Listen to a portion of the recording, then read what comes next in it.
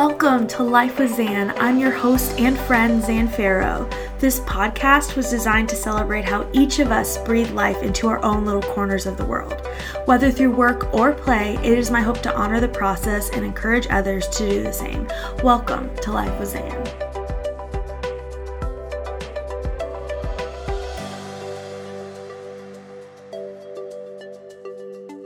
Hi, hello, and welcome back for our 10th podcast episode of the year.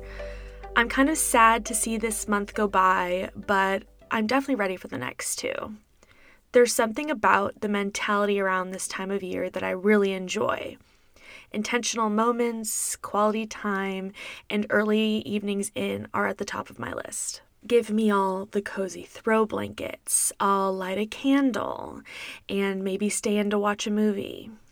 It somehow feels more acceptable this time of year to do this, even though this is how I prefer to spend my time all year long. There's a certain surrender when it comes to both November and December. Those rhyme. The end of the year is coming closer, and while we can attempt to hold on tightly to this time, or control or change what might occur, we really get so much more out of a surrender.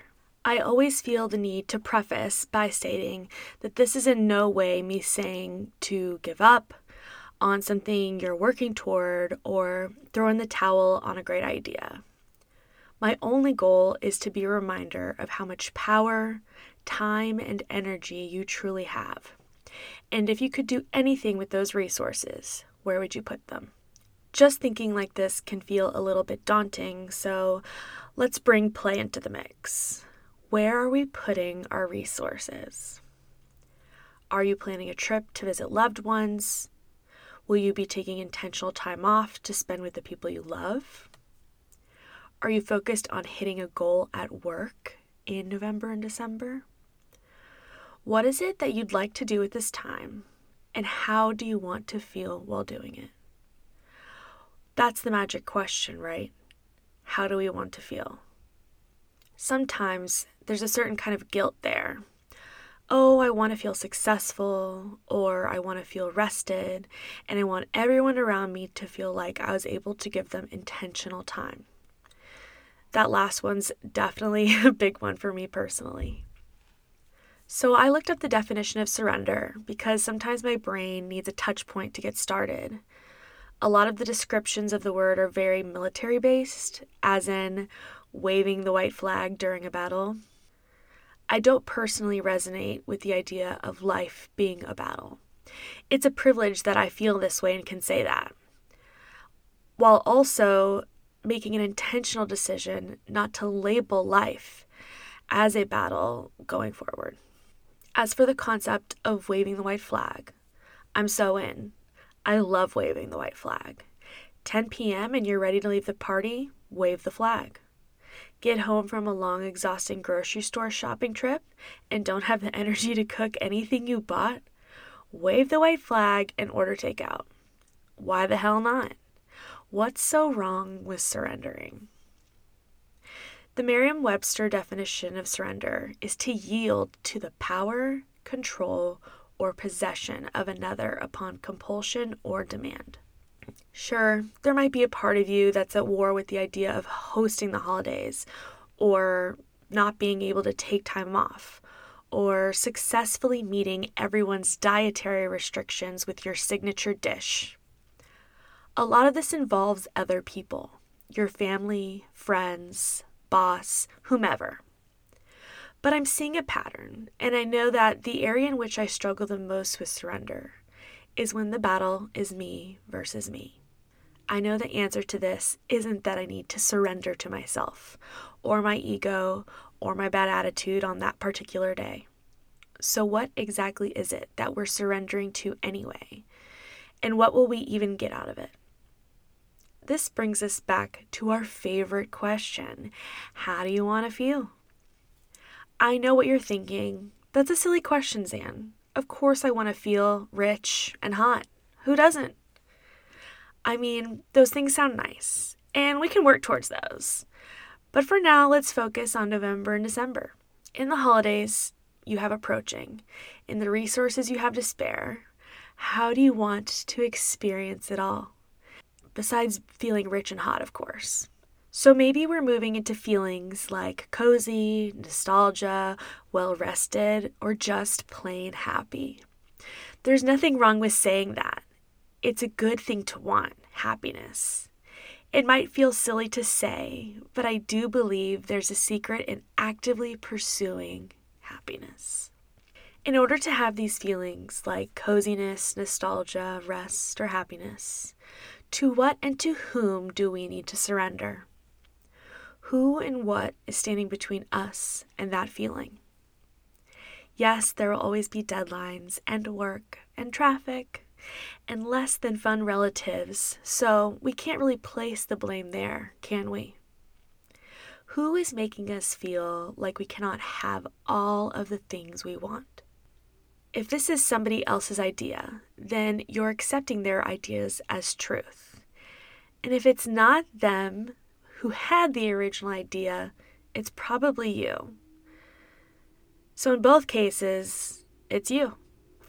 As in, whether it was your original thought or not, if you decide it's your reality, then it is. It's like that Eleanor Roosevelt quote, "No one can make you feel inferior without your consent." As in, you're accepting their ideas, thoughts, and limitations as truth and taking them on as your own. So how do we surrender now that we know we're often the thing standing between us and the good feelings we're looking for? If we don't take on the burden and the pressure, then who will? How will anything get done? Will the world fall apart? Thankfully, no. Not one of us is that powerful alone. You can wrap 100 presents perfectly and layer them under the tree with an immense amount of pressure on yourself. But if you feel awful the entire time and barely enjoy the holiday, then what's the point? I see surrender as an act of complete faith, without knowing all the details or a guaranteed end result. You're acknowledging that whatever you're wanting might look different than you thought. The way you've been doing things up until this point wasn't getting you where you wanted to be. So you're releasing control and welcoming in something new. This has definitely been my experience when it comes to coaching. It felt for so long that being a coach had to look one way or would only work a certain way. But what did I really know before I got started? Not much at all, except a desire to coach. For some time, I've done one-on-one coaching and created a self-led course, which has been great. I love it. I get to support my people and they're getting the help they need, all as well, right? Deep down, I knew there were more areas of coaching I wanted to explore. There are different ways to work with you, my people, that would be exciting and a bit outside of my comfort zone. But I've been pretty scared of the idea. The human brain likes to create unnecessary drama in places like this. I've come up with many what-ifs to distract me from moving forward. Well, what if nobody wants to take part in something like this? What if they hate it? What if they decide I'm the worst and tell all their friends I'm the worst, and then everyone knows I'm really the worst? Our egos have a field day in this arena. Mine definitely did, so I went ahead and avoided it. We like to do that. I kept on working the way I had, but that little voice kept creeping in, being like, this is different, but it could be fun. And your community might love it. And it might be the best thing you ever did. But then my ego would get scared and want to run and hide, and the cycle would continue. This has gone on for well over a year now.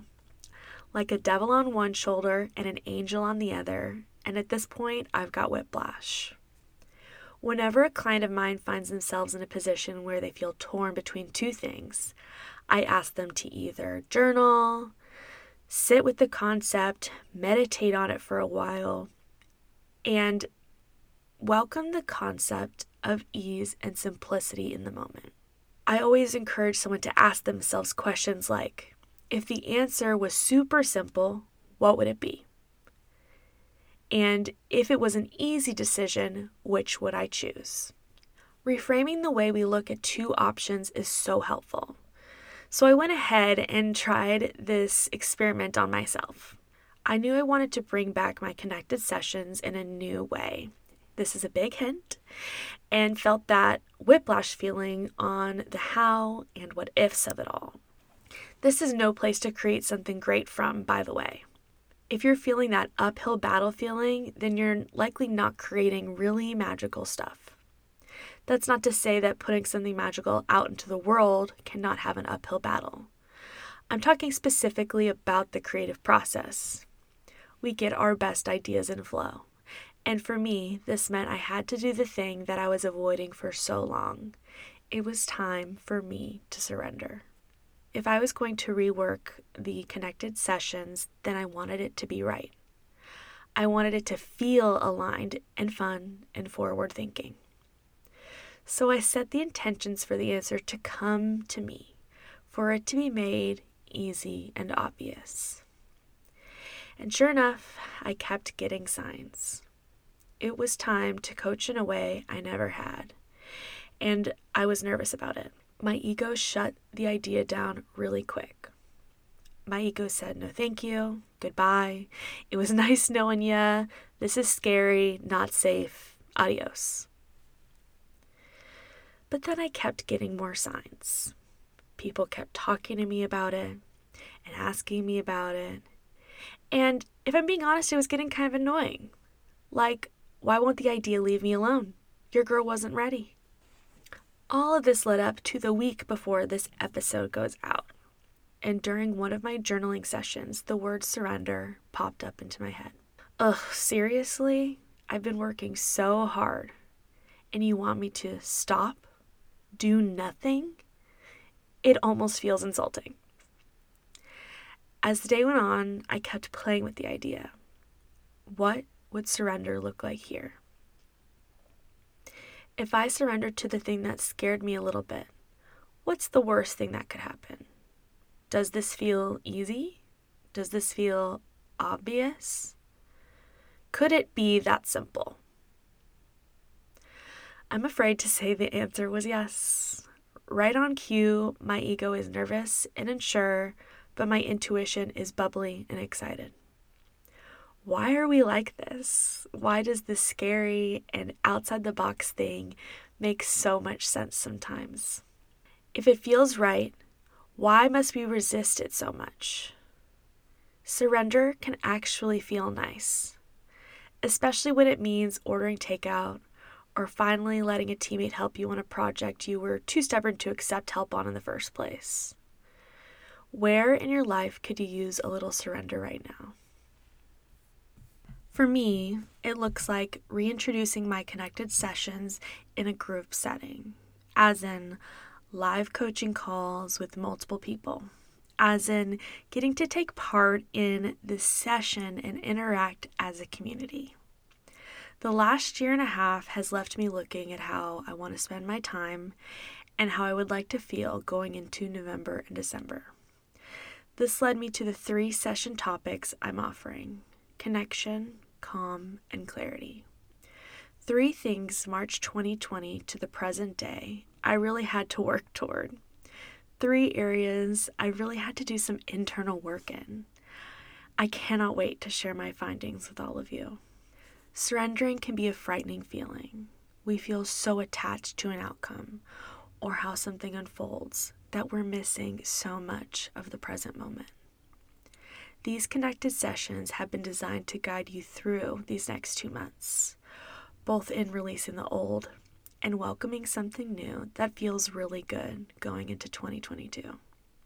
Our first session, all about connection, will be on Thursday, November 11th. That's 11/11. We will be focusing on our attachments and how you can determine which connections add value to your life and how to set aside the rest. Seats will be open on Monday, November 1st. I'm excited to welcome this moment of surrender. While it feels so uncomfortable and awkward to step into something unknown, it is the foundation to moving forward. We have so much opportunity to create and live intentionally. I cannot wait to get started. I love you all, and I'll see you in the sessions.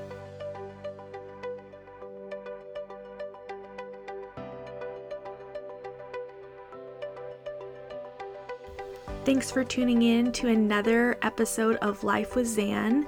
If you haven't already, go ahead and subscribe to the podcast. You can find it on either Apple Podcasts or Spotify. And if you like what you hear, go ahead and rate and review the podcast to give Life with Zan a little boost. I'll see you next month.